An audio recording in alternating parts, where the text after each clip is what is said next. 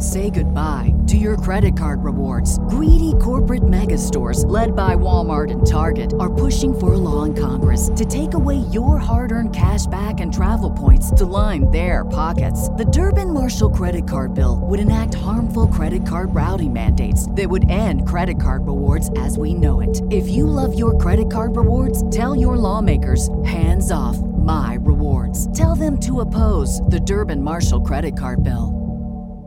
It doesn't matter what you can do theoretically. It matters what you can do practically. You may feel like you're not as qualified for a specific role, but if you have the hard skills and you can communicate that well, you can catapult to the highest level.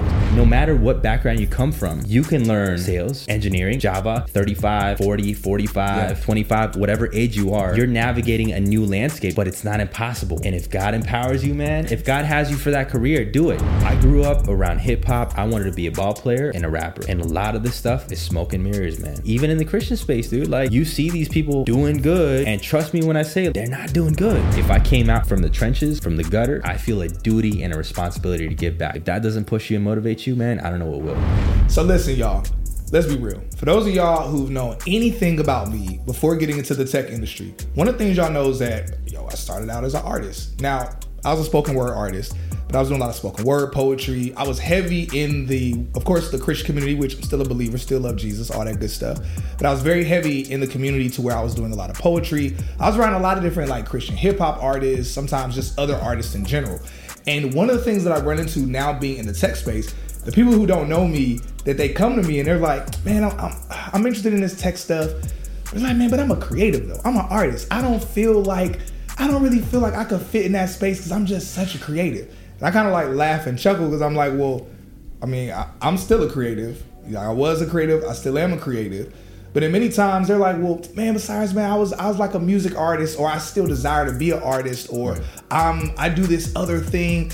And it's like, yo, we got to have some conversations with people that are creatives, that are still creatives, and that honestly have been able to make it further in their artistry journey than the majority of people have. Been able to be around certain people, have certain opportunities that most haven't seen. Nevertheless, they still are not just in tech, but they're thriving in tech as well. And so we're gonna have these conversations, talk about how they're able to make that work, what they were able to do, and most importantly, how you can benefit from this conversation as well. Look, y'all know what it is. Man, look. Bro, I want to say congratulations first and foremost, but secondly, thank you, Nico, for being on Tech as a New Black. I appreciate you, man. It's an honor to be on the podcast, man. Hey, bro. Yeah. Hey, bro, this is fire, because I know we connected recently a couple months ago, yes, or a few months ago, same thing. And since there, I was like, yo, let me check your stuff out. And I was like, yo, this guy makes some fire content. And I said, yo, his stuff is dope. And I'm gonna be real, I don't like to follow a lot of people, and it's not because I'm not one of those people that's like bougie. Like people on social media are bougie, they act like they Hollywood. I really don't care about the followers, stuff like that. I play the game, but at the end of the day, it's all silly. But it's like, I like to follow people where I'm like, yo, you're doing stuff that inspires me. You're doing things that I feel like is giving value to my eyes. And it's likewise. I'm like, yo, I like to post content that I feel like is providing some level of value to people. And so when I saw your content, I was like, yo, this dude's dropping some cool stuff, creative content. I said, man, it's beautiful, like beautifully shot, the way he's editing things. I said, yo, I got to follow. I got to continue to look into this stuff because I straight up love it. But also, I loved it because I'm like, yo, this man's, the whole time I'm watching this stuff, I'm like, yo, this bro, he in tech too. Yes, sir. And it's like, that makes it doubly fire. It's like, yo, he's a content creator. He's killing it. But it's like, yo, a lot of people don't know this man is funding a lot of the things he's doing with that tech bag. Facts. Bruh. So man, so let's get into it. So I didn't even know until like, I saw your stuff for your bio and I was preparing. I didn't even know you were an immigrant. Like, yeah. I was like, okay, I'm thinking like, yo, bro, born here or whatever. Obviously, I didn't think you were like, white American or Native American or anything like that. Sure. But that being said, like, you're an immigrant from Colombia. Shouts out to people from Colombia. And, bro, like, first off, like, where in Colombia were you born at? How long were you there? And when did you come here? What was that like? Yeah, man. So I was born in Bogota, Colombia in 1991. So for context for everybody, Pablo Escobar was assassinated in 1993. Oh, so I was born towards the tail end of the Escobar era. Now, if you ask me or most Colombian-born people about Narcos or the Escobar era, we do not like it. Yeah, it was terrorism at its finest. Yeah, you know what I mean. So my mom's cousin assassinated by the Escobar regime, right? Wow. And by 1998, my parents decided, you know what? This is not the country that we want to. We love Colombia. Colombians are nationalists. They love Colombia. You know what I mean? So we'll put the flag up. But at the end of the day, when you're a young parent, you don't want your kids to be born and raised in that type of environment. So 98, they moved us to the States, and I was 7 years old, man. And I remember leaving. I remember waking up that day and leaving my country. And man, it was a rug pull for sure. My parents had a paid off home, paid off car, family, friends, and they left everything behind to chase the American dream. You know what I mean? Bro, that's so beautiful to hear things like that. You know, since moving to Miami recently, and I've always all my life known a lot of immigrants, and a lot of different people that recently came here, but moving to Miami is like on another level. I meet the majority of people that I meet are not from the U.S. Right. And in meeting them and hearing their stories and you know, just a variety of different stories, is realizing like, yo, we're really blessed here in this country. Now, mind you, this country, it's a lot of goofy stuff going on. Thanks. Yeah. And, you know, people are complaining about things, you know, but at the end of the day, I'm like, yo, to see what other people are going through in other places. Right. And to them, people look at the goofy stuff we do here and they're like, what are y'all doing in America? Or specifically in the US? And it's like, nevertheless, one of the things that I think that we miss out on is really just how blessed we are. That I think many of us like overlook. Yeah. And so you came here at 7 and like you said, rug pull. Like at the time, were you able to, like, were you speaking English at the time? Like what was that experience like even growing up here? Sure. So I was fortunate. So I don't want to say I was not lucky. I was fortunate because in Colombia, you have private education. Yeah. And you have public education. And most people, even if they're lower middle class, they want to put their kids in private education. So I went to private education. I went to a Catholic school, and then I came here, and it was crazy, bro. Like I felt like the public education system was insane. Like I felt like I was 7 and I could easily bypass anybody who was like 9, 10, 11 years old with my education in Colombia. So the first 3 months was literally just learning English. And once I learned English, they're like, yo, this kid's smart, this, that, the third, whatever. But I knew it wasn't because of the fact that I was smart. I knew that it was because of the fact that I had gotten a good education in Colombia. Yeah. So most people don't know that. And this is one of the things that I want to impress upon people is like, just because you don't know the language doesn't mean you're not smart. And in Florida, bro, and Texas and California, you have brilliant people, smart people, good-hearted people. Yeah. And they don't know the English language. They can't navigate the language the way that most American people can. Yeah. But they can contribute to this country in a very important way. Yeah. So, you know. Yeah, I think that's really major. Eric, were you about to say something? Yeah, I was definitely about to say something. And I don't even know if it's that significant, but I think that's important to what you just said about like just because you don't know a language don't mean that you're not smart. Because my wife's Dominican, and we go to Dominican Republic a lot. And although I'm not extremely fluent in Spanish, I know that I know the level of intelligence I have, but sometimes I can find myself like feeling like, dang man, I feel stupid because I can't communicate with these people. But in the States, like I'm doing a whole lot of stuff. So that's powerful that you just shared that like just because you don't know a language, like don't mean that you're stupid. So that's that's a word for somebody. Yeah. Yes, sir. I think if anything, one of the things that I've been able to peep game on being in Miami is I see people that they barely know English. But it's so interesting. If in some ways they're smarter than other people, because I think it's because since they've had to navigate a landscape where they don't fully understand the language, it's almost as if their brains are able to pick up on things without language. Like they're able to notice things faster than other people can. And it's really just the language, not the skills to do anything. It's just the language. Yeah. That's so real. That's so real. And I think kind of in that, it kind of makes me think about how there are a lot of people that are new to tech. And I promise y'all, like a lot of people see me and they're like, man, Cyrus, you got in tech and you were able to scale so fast. Even at the companies that I was able to jump to, the movements I was able to make. And I mean, even my first company that I was at, my first quarter actually out in the field as a sales engineer, I outperformed all of the sales engineers in the company, even up to the senior and principal level, in terms of how much money I brought the company in that quarter. And it was my first quarter. That's and mind you, the whole time I wasn't sure if I even knew. I'm thinking in my mind, like, man, am I doing good? Everybody's telling me, like, Cyrus, you're crushing it, you're killing it. And I'm like, oh, they just being nice to me because I'm the new guy, you know, because I'm black. They just trying to be nice, make me feel good, butter me up.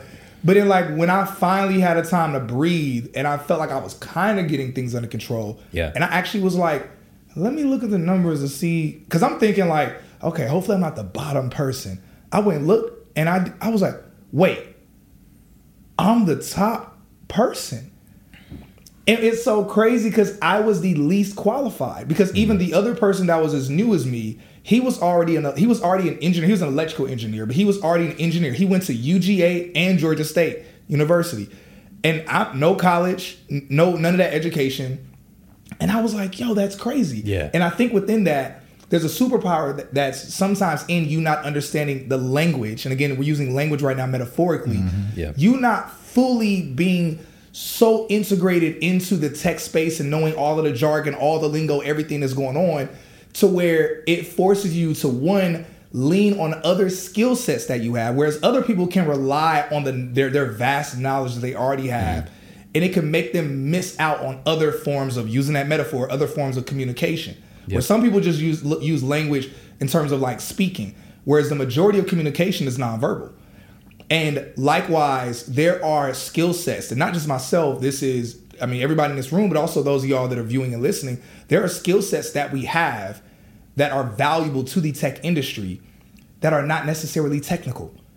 And so anyway, I went off on a huge spiral, huge tangent, but I was just kind of thinking about, like, I was like, man, because I was really thinking, I said, yo, I've been amazed at how brilliant people are that can't even speak English. Like, I'm watching them do things, and I'm watching them pick up on things and then be like, no, and I'm like, oh, they peeping game with all type of stuff. And I'm thinking through that, and I'm like, yo, that shows how deeply woven and powerful, like, God has truly made us to be. And sometimes we like limit ourselves and rely too much on just one particular thing. Right. No, you said it all right there, bro. Because I was just gonna say that for me, when I learned, so one of the first languages that I learned was Java. Yeah. And I remember learning English for the first time. And I said, you know, my parents did it when they were 35. I'm learning it when I'm 32, right? Or 31 at the time. If they did your parents learned English at 35. You're saying you're learning Java at 35. Exactly. Okay, I was making sure I was following. Yes, sir. Yeah. So I said, if they can learn English, navigate the financial landscape of a new country, navigate the policies, the culture, all that stuff, I'm just learning one language, bro. Come on. You know what I'm saying? Like, I'm already living here, dog. Yeah. Like, so for me, I was like, if they can do it, I can do it too. And that's what I want to empower people today. It's like, no matter what background you come from, you can learn sales, engineering, you can learn Java, you can learn whatever language you want today, 35, 40, 45, 25, whatever age you are, you're navigating a new landscape, yes. Yeah. But it's not impossible. And if God empowers you, man, come on. There's no boundaries, bro. There's no boundaries, man. If God has you for that career, do it. Because you can impact more people than you believe. Like, if God has you for that role, if God has you for that career, if God has you for that job, that industry, you will impact people in ways that you don't even know, man. Yeah, bro. It's insane. It's insane. I love it. Hey, so listen, y'all, we need to talk about Pivot Tech Bootcamp. Pivot Tech is a virtual bootcamp that guarantees job placement. Yes, y'all heard that correct. They guarantee job placement. Now, they have a variety of different courses, including what the guest is talking about that you're listening to right now. But outside of those courses, they also assist with different forms of mentorship and other forms of education. Not only do they provide mentorship and career placement, but we've partnered with them and they're allowing our audience up to $300 off with our discount link, Tech is the New Black. So again, that's hashtag Tech is the New Black to get up to $300 off their courses. Now again, y'all, they're worth checking out. They guarantee career placement, but when you do their boot camp, make sure to keep us posted on your journey breaking into tech.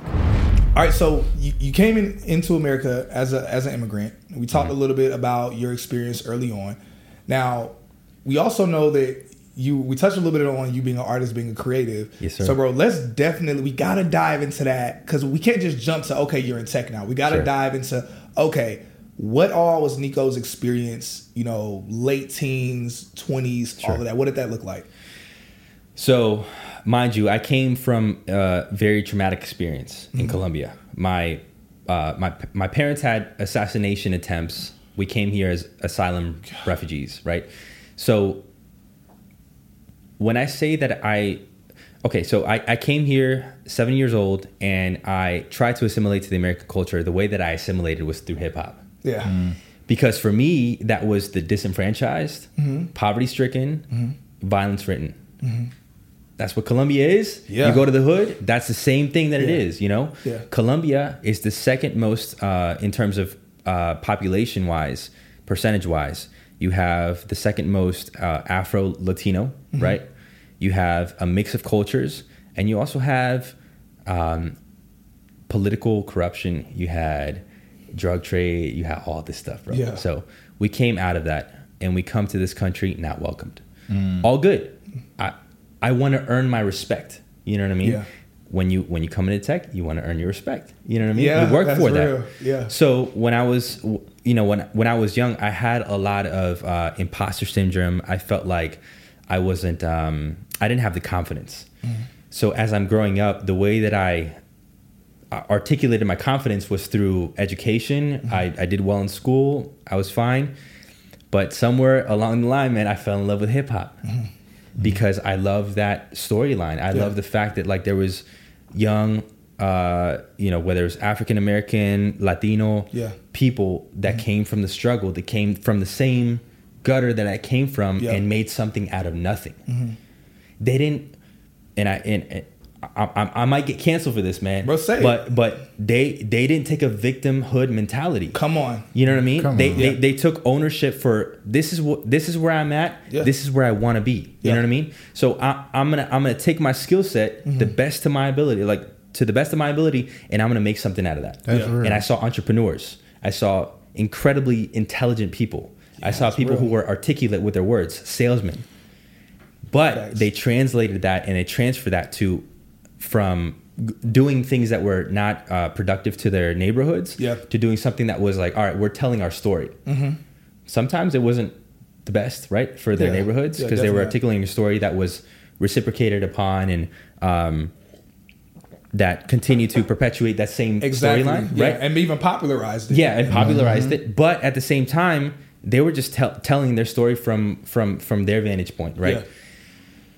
All that to say, man, I fell in love with hip hop around the middle school age. I'm recording, learning to record myself, learning to make beats.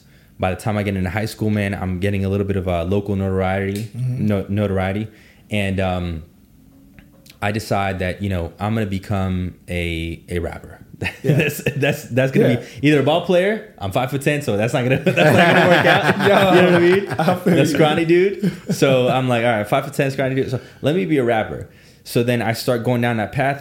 I start getting a little bit of notoriety, and then in college, man, I find God, dude, or God finds me. Yeah. You know what I mean? Dang. And I decide I want to make a bigger impact with my music. Yeah. And by that time, I'm going to school. I got a full ride scholarship to the University of Florida, which, for the record, Wall Street Journal just recognized the University of Florida for the #1 public school in the nation. Oh, snap. You know what I mean? I got in there for mechanical engineering.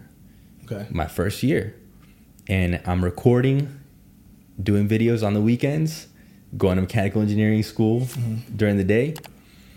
But at the same time, man, I'm torn, man. Like I don't love the mechanical engineering route. So long story short, I pivot to advertising because I know I'm good with videography. I'm good with the graphic design. I'm good with all that stuff. And so my parents didn't have the financial capabilities to back me up with mechanical engineering. It was a 5-year program. If I failed the class, I had to pay back the scholarship that I had gotten because of my academia or whatever. So, all right. So I'm going to become a a rapper, and I'm gonna get a advertising degree, and I'm gonna market my music to the world. And that's what I thought. I mean, that's smarter than some people doing stuff. Yeah. You at least are like, let me pair it with a true skill. And not rapping is still a skill, but let me pair it with a hard skill, and then like help like, you know, expose and blow up my rapping career. But the funny thing is, man, and I say this to tell people, college did not give me the hard skills. I learned the hard skills through YouTube University, man. I learned video production, graphic design, marketing, all through YouTube. Nowadays, if you take a boot camp, if you take a course online, you can learn that skill set. The matter of time that it took me, it was like five years. You could compress that to 3 months, and you can get on that train, and you can learn more than I learned in college. And by the time I graduated, I didn't have a job lined up. I was still a starving artist. And I said, I got to pivot. You know what I mean? I got to pivot. So that's what it was. So I know we were talking earlier about, we'll come back to that. So I want to, let's continue on this point. So you mentioned that you had to pivot. You had finished college. You're like, okay, I'm still starving artist, got to pivot. So is that where you pivoted over to tech? No. I wish. Okay, cool. All right. So what'd you pivot to? So when I was looking for jobs online, I knew that I was a good graphic designer. I knew that I was a good videographer. I had an advertising degree. So I looked online, and all the jobs were in tech. Web developer, UI, UX designer, right? Even in marketing, I couldn't find a job. And so I'm like, all right, I know eventually I got to learn some code. I got to learn this. I got to learn the tech trade. But not right now. So I started to learn sales. So I went into a cold calling environment, which was not, the company that I was working at wasn't the best. And that's one of the things that I want to impress upon people is like, you have to find the right company for you as well. The company that will help develop your skill set, the company that will help support you, right? So after I graduated school, 2012, went into the workplace, and when I started doing sales, I'm like, I don't feel comfortable with that. You know, I want to be a little bit more creative. So I ended up in the insurance game in Tampa, Florida, through one of my best friends, John Levi Davidson. What's up, bro? Yeah, man, he hooked me up 2014. And through that, I was still pursuing music part-time. Ended up getting an MBA through that company and was working full-time as an insurance adjuster. Man, so, all right, so you got in as an insurance adjuster. Yes, sir. And how old were you around this time? Bro, I was 2014. I was 23 years old. Okay, 23. Yeah. Man, you know what's so crazy? Hearing all of the things that you were saying you were doing and how you felt like, okay, man, I finished school and I still didn't have anything. In my head, I'm thinking like you're like 29 or something. Nah, man. It's so funny to see how young you still were. Yeah. But at the same time, your aspirations of things that you wanted to do and where you wanted to be at was still so broad. And part of me almost attributes that to, I kind of think back to when you mentioned like you being like, 7, 8 or 9 years old, and you saying like you were far advanced from some of the other kids. And it's almost kind of crazy. Like today, a lot of people are, I feel like there's a lot of laziness that's going on today. And I mean, I blame a lot of it just on the state of our nation and things like that, and just the state on how we're kind of very coddled in a lot of different ways. And so just kind of hearing that and hearing just where your mindset was at and just how much you were grinding. Because I know at 23, I was not where I should have, could have been. I mean, praise God, I'm at a dope spot now. But it's just dope hearing just even where you were at, even though where you're at is not where you wanted to be. It's not even where you're at now. Sure. But it was still like at a dope spot, but you still wanted so much more for yourself. Yeah, I think a lot of it was taking personal responsibility. You know what I mean? And I just downloaded Jocko Willink's Extreme Ownership. Yeah, right? he'll hype you up. But it's funny because I'm reading that book and I'm like, I felt that when I was 7 years old, when my dad left to the United States. Yeah. And my dad told me, "You're the man of the house now." Ooh. At 7 years old, "You're the man of the house now." He left 3 months before we came to the States. He said, "You're the man of the house now." I was the oldest in the house, and ever since then, man, like I felt like I was supposed to provide for not just myself, my mom, my sister, my dad. So when I came to the States, man, I felt like this extreme ownership to like want to do better for not just myself. And I think that's one of those things, man. It's mission driven. Like if you don't have a purposeful why are you doing what you're doing? Yeah. What do you want to do? It's going to end, you know? You have to have a purposeful why. And then once you find that why, you can find out the what, how to do it. And bro, believe when I say, man, tech is a huge leverage. Yeah. Naval Ravikant says, tech and media, those are the two things as a single person, as somebody who is an individual contributor, those two things will up your leverage more than you can imagine. Yeah. Think of, I mean, the billionaires of today, right? They have leverage because of why? Tech media. And media. Yeah, that's Joe Rogan, right? You know what I mean? Yeah.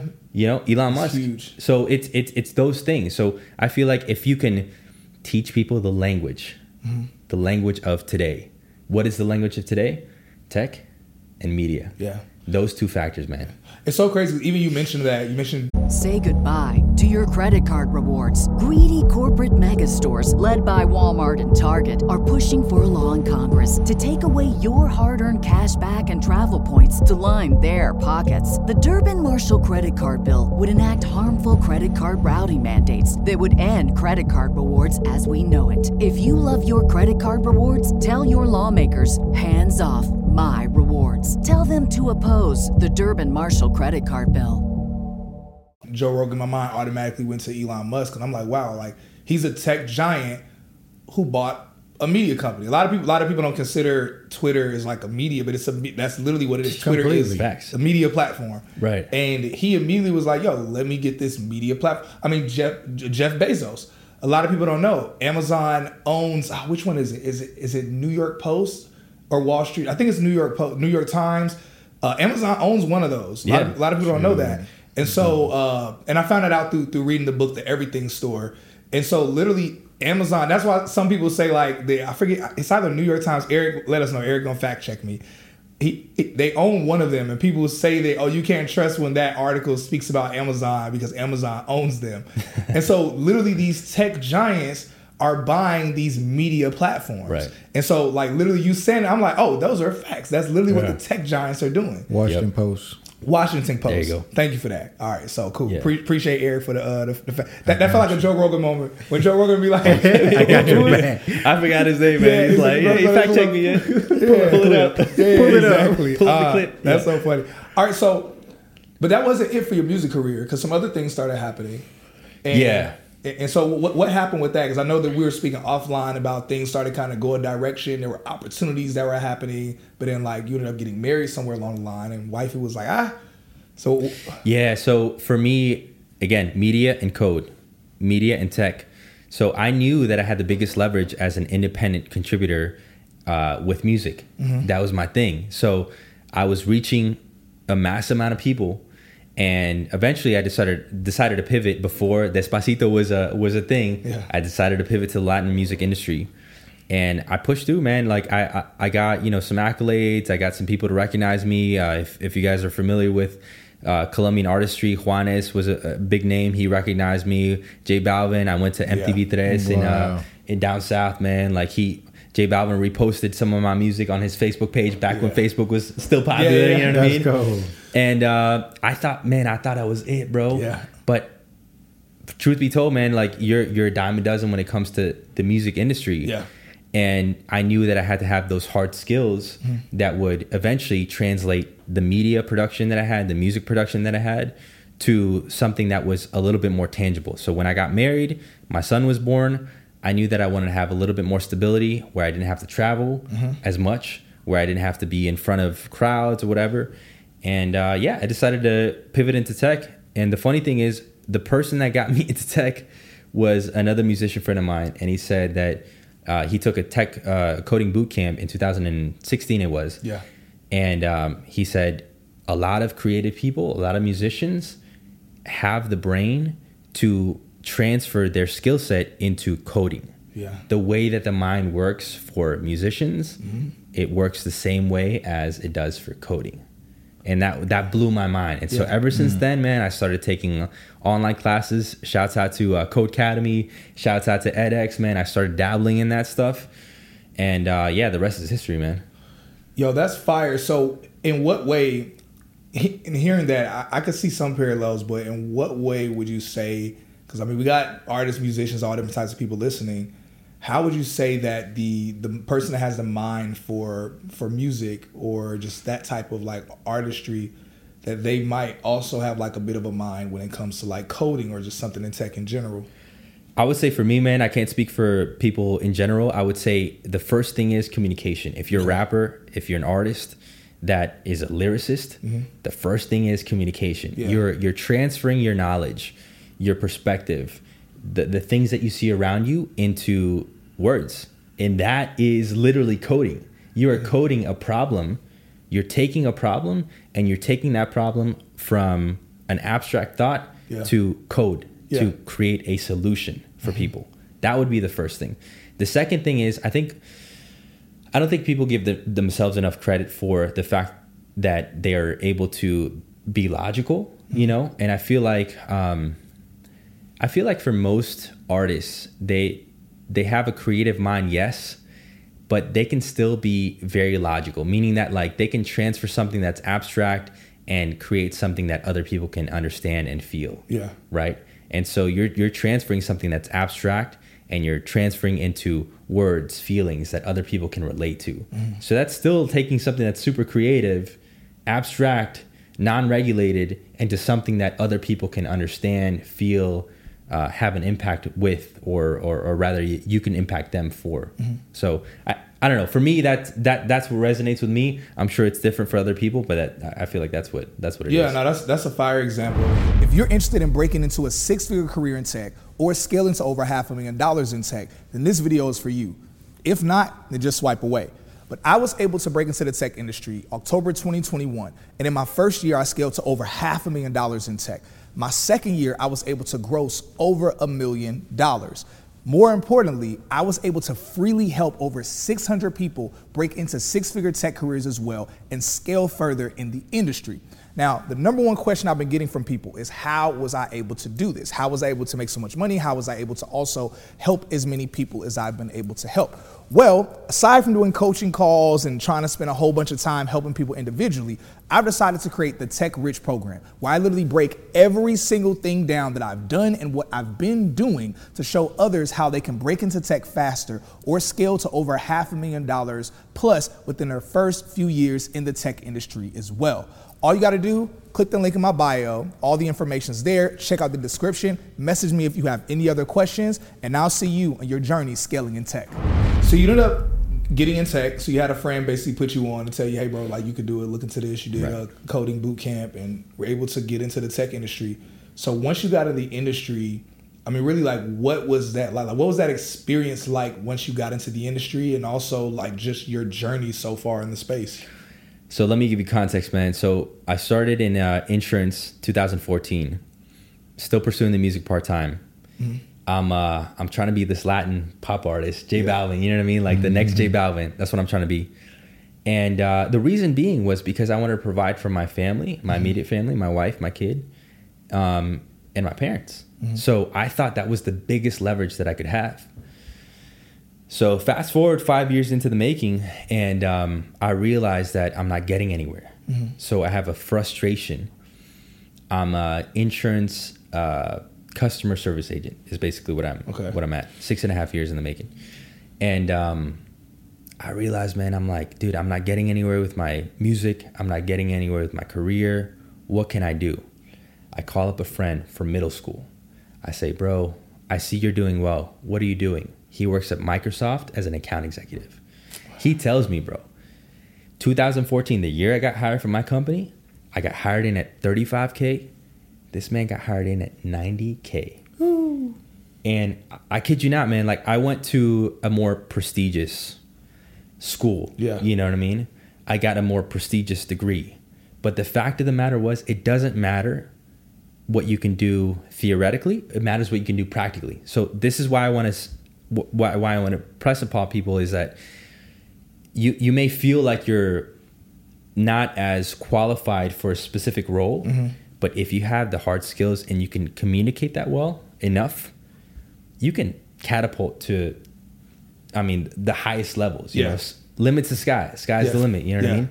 So by the time 2019 came, and I'm talking to friends that are working at Amazon, Microsoft, at a former career coach, still a career coach of mine, who worked at Uber, Facebook, all that stuff, and they're all of them, man, they're impressing upon me that like you have to have the confidence first, and then from there you can acquire the hard skills.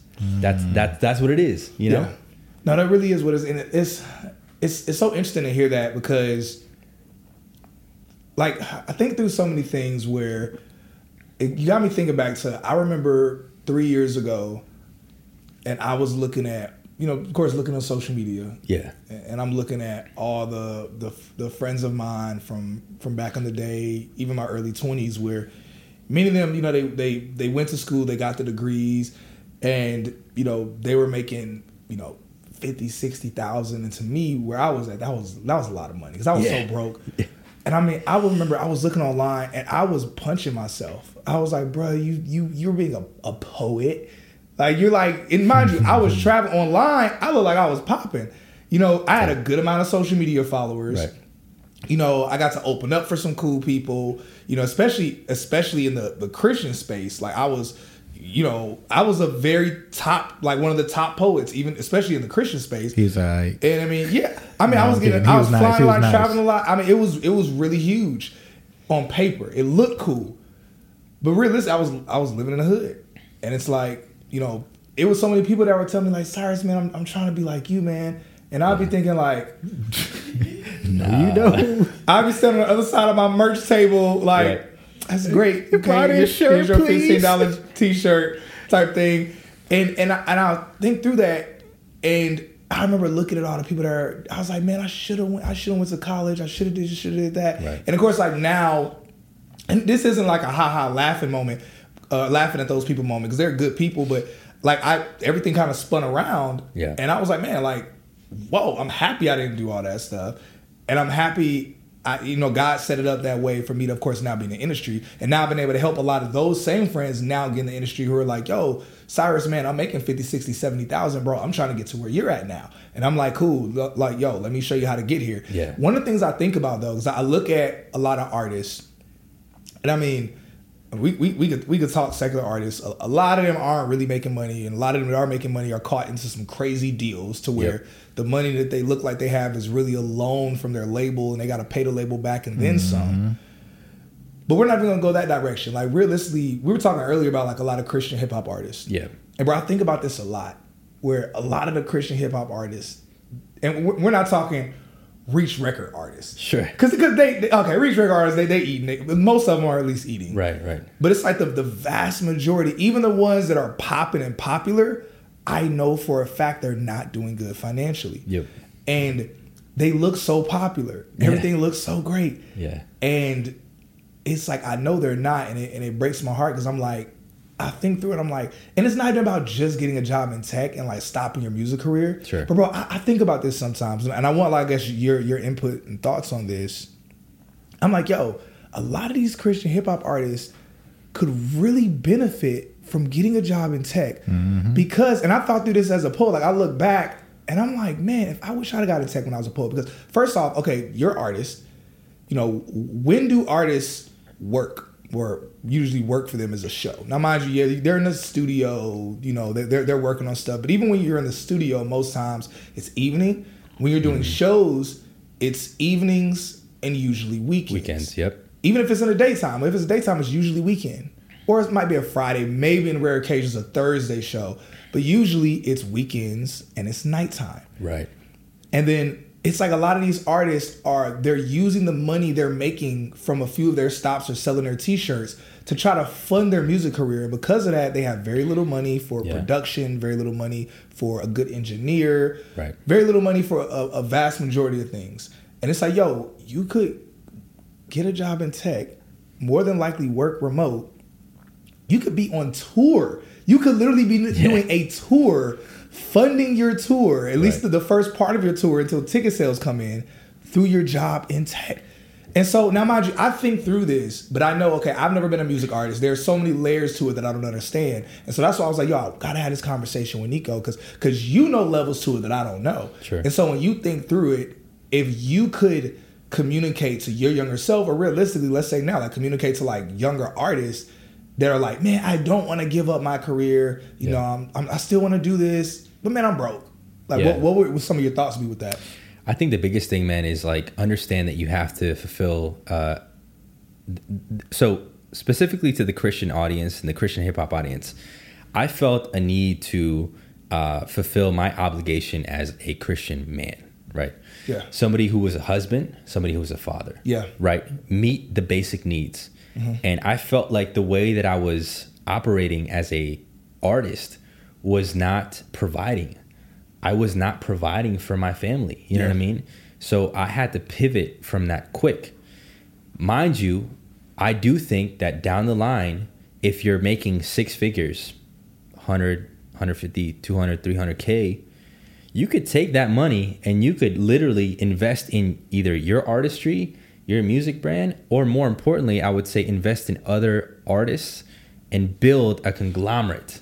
Bro. You know what I mean? That's crazy. Yes, and build a conglomerate. So I'm getting to the point in my life right now, salary-wise, where I'm starting to invest in some of my friends. Ooh. You know what I mean? And I'm starting to invest in some of my friends who I know have a good heart, but may not have the whole wherewithal. Yeah. But I'm not just giving them money. I'm telling them, this is what you need to do, and advising them and counseling them, only because I've been through the ringer as an artist myself. Yeah. You know, so I think that's one of the things.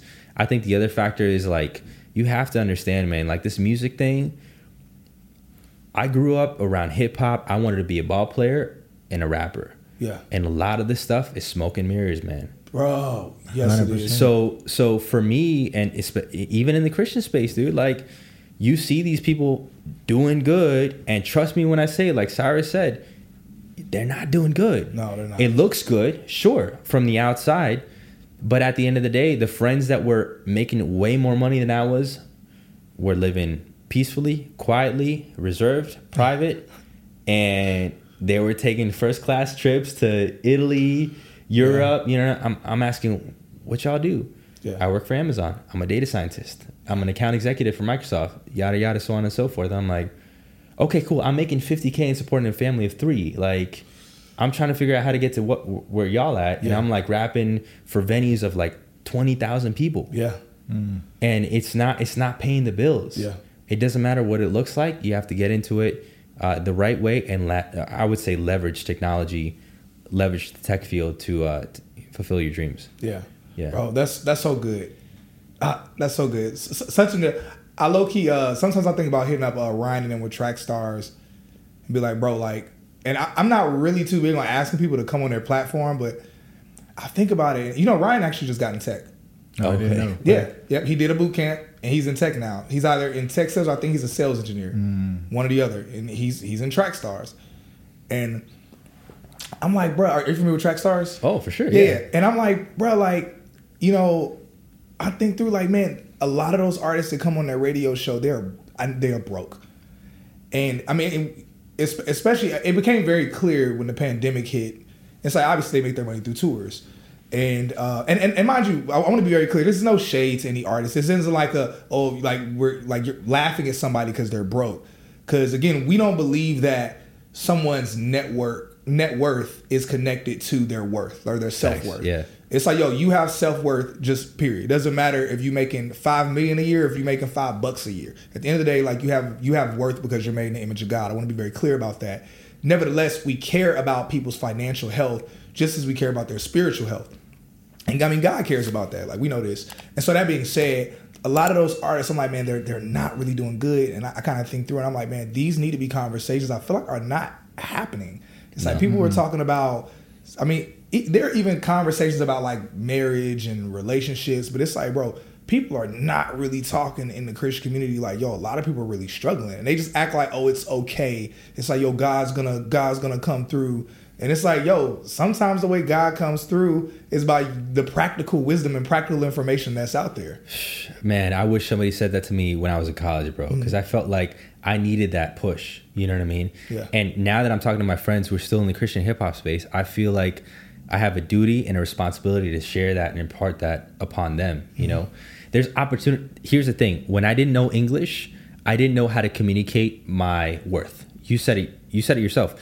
I have worth. Yeah. But at the end of the day, if I don't know how to communicate that worth, it's not going anywhere. So once I learned English, I could communicate my worth to the point that my teacher said, hey, I want to jump you a grade, right? When I went into the right space, I got a promotion in 6 months, 2 levels up, and nearly doubled my income. Sheesh. You know, but I didn't know what I didn't know until I started talking to people. So once I started talking to the right people, once I started listening to the right conversations from people who either A, were in the same position that I was at, who were trying to be ball players, rappers, whatever, and then they transition. Look at Ryan Leslie, one of the biggest independent artists ever to make it in terms of he self-funded his career. He was in Bad Boy Records. What did he do? He transitioned into tech. He invented Superphone. Right, this man's now in finance. This man went to Harvard, bro. Harvard graduate, became a record producer, he artist, all that stuff. What did he do? Even though he was like genius, Harvard graduate, all that stuff, working for Bad Boy, he transitioned into tech. Yeah. Because at the end of the day, man, chameleonaire too, bro. Yeah. You know what I mean? So at the end of the day, you have to sustain yourself. Yeah. And I feel a duty and a responsibility to give back to my community. Yeah. You know what I mean? I feel a duty and a responsibility. If I came out from the trenches, from the gutter, whatever it was, I feel a duty and a responsibility to give back. If that doesn't push you and motivate you, man, I don't know what will. Bro, come on. Bro, you know? I love that. Bro, so you're able to get into the tech industry. And we talked about, of course, you leveraging skill sets that you had outside of what you're able to learn in the boot camp, but other skill sets you had to be able to, of course, get in tech, but also be able to scale. But what are some things that you've done? Because a lot of people are missing out on the value of building a brand. And I mean, I'm watching you online, and I'm like, yo, this guy's building a brand. His stuff is like really quality, really good. And I see a lot of people that are in tech that are making money, and maybe they're even using that money and pouring into other stuff that's dope. But a lot of them are not really caring much at all about their name, image, and likeness, their own personal brand. And so, one, how have you been able to build a brand? And two, why do you believe it's important that people build a brand? When you're a musician, an artist, you're a dime a dozen. The only thing that sells your music is your brand. So I learned that early on, and I knew that regardless of where I went, I knew I had to build my brand. And I'll tell you this much, man. The fact that I built my brand on LinkedIn early on is why I got the promotions that I got. Yep. And you gave me the confidence too, man. Like when we talked, you said, continue to build your brand. Continue to use that leverage. I'm still doing that to this day. But the fact of the matter was, I didn't know what I didn't know. I transferred my brand from Instagram, YouTube, TikTok, wherever platform you're on, to LinkedIn. Yeah. And I started making those connections, man. And in 2020, man, like one of my senior vice presidents basically handed me 2 job opportunities because of the fact that I was documenting my journey and branding myself in the appropriate way.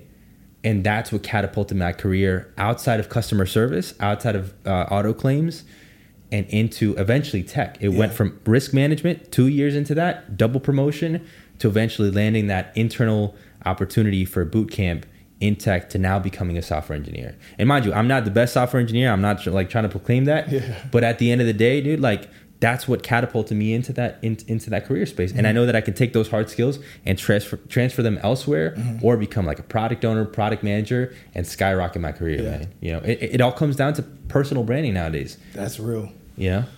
Bro, we had a few different conversations here, man. I got to learn a lot about you that I didn't know. And, I'm so happy that your family was able to escape that situation that they were in and everything that was happening. I think about, I want to kind of circle back to the beginning. There was something you said at the beginning where you were talking about how, and I love that you harped on it. You had mentioned how you said, yo, to the rest of the world, the Narcos, the Pablo Escobar, all that stuff looks so cool. And it's But it's like, yo, to us, it was a terrorist. Like, that was a horrible space to be in. Yeah. And sometimes I think about this. I think I shared this with Eric before. Sometimes I look at this state of, and I mean, I'll say this boldly, like, I look at a lot of people that are seeing rappers get locked up. You know, rappers that are getting locked up that have done atrocious things. And people are saying, yo, free this rapper, free this person, free that person. Yeah. And, you know, I was looking at it and I was thinking, and I said, you know what? I said, this is exactly the same way Nazis celebrated Hitler. It's the same way that certain Russians celebrated Stalin, or the same way, to bring it closer to home, the same way certain people thought Pablo was cool. Right. And it's like, yo, it's a terrorist. And of course, even today, especially those of us that didn't live in that, we watch these shows or we look at that stuff and we hear, oh, that's old Pablo Escobar, you know. And it's like, I look at that today and I'm like, it makes me sick to my stomach. I'm like, we're just as goofy. And I don't care how y'all feel about this. I mean, let me know what y'all think. But I'm gonna tell y'all, we're just as goofy when we say free this rapper or we celebrate these people. And then they're literally rich from being serial killers and perpetuating the same through their music. Yes, they're rapping that they're a serial killer. It's almost as if Jeffrey Dahmer, you gave him a microphone, and he started like bragging about the things he did, and then people were like, "Oh my God, that's so incredible! Let's put him on a stage. Let's pay him all this money." Then he gets locked up, and everybody says, "Man, free Dahmer, free Jeffrey." It's like what? And so, and I wanted to say that earlier. And I was like, yo, I want to mention that because I feel like that was so important. And I think that's a way people can resonate with it in a way that, you know, they can kind of touch base with it. Right. And so I was happy that you said the way that you didn't just say, oh, man, we got away because it was crazy, but you really doubled down on that. And so I'm grateful to God that your family was able to get out of that situation, able to escape those assassination attempts, all of those different elements that clearly God from the beginning had his hand on you, had his hand on your family. And I'm just grateful for your journey, for where you're able to get to now. Thankful just really for you coming on the platform, bro. Like, you sharing your story, you sharing the gems and nuggets that could truly help people, especially a lot of artists that are out here and really a lot of immigrants. When everyone's on the same page, getting things done at work is easy. Make a bigger impact at work with Grammarly. Grammarly is your secure AI writing partner that allows your team to make their point and move faster. You can even save time by going from spending hours editing drafts to just seconds. Join the 96% of Grammarly users that say it helps them craft more impactful writing. Sign up and download Grammarly for free at Grammarly.com/podcast. That's Grammarly.com/podcast. Easier said, done.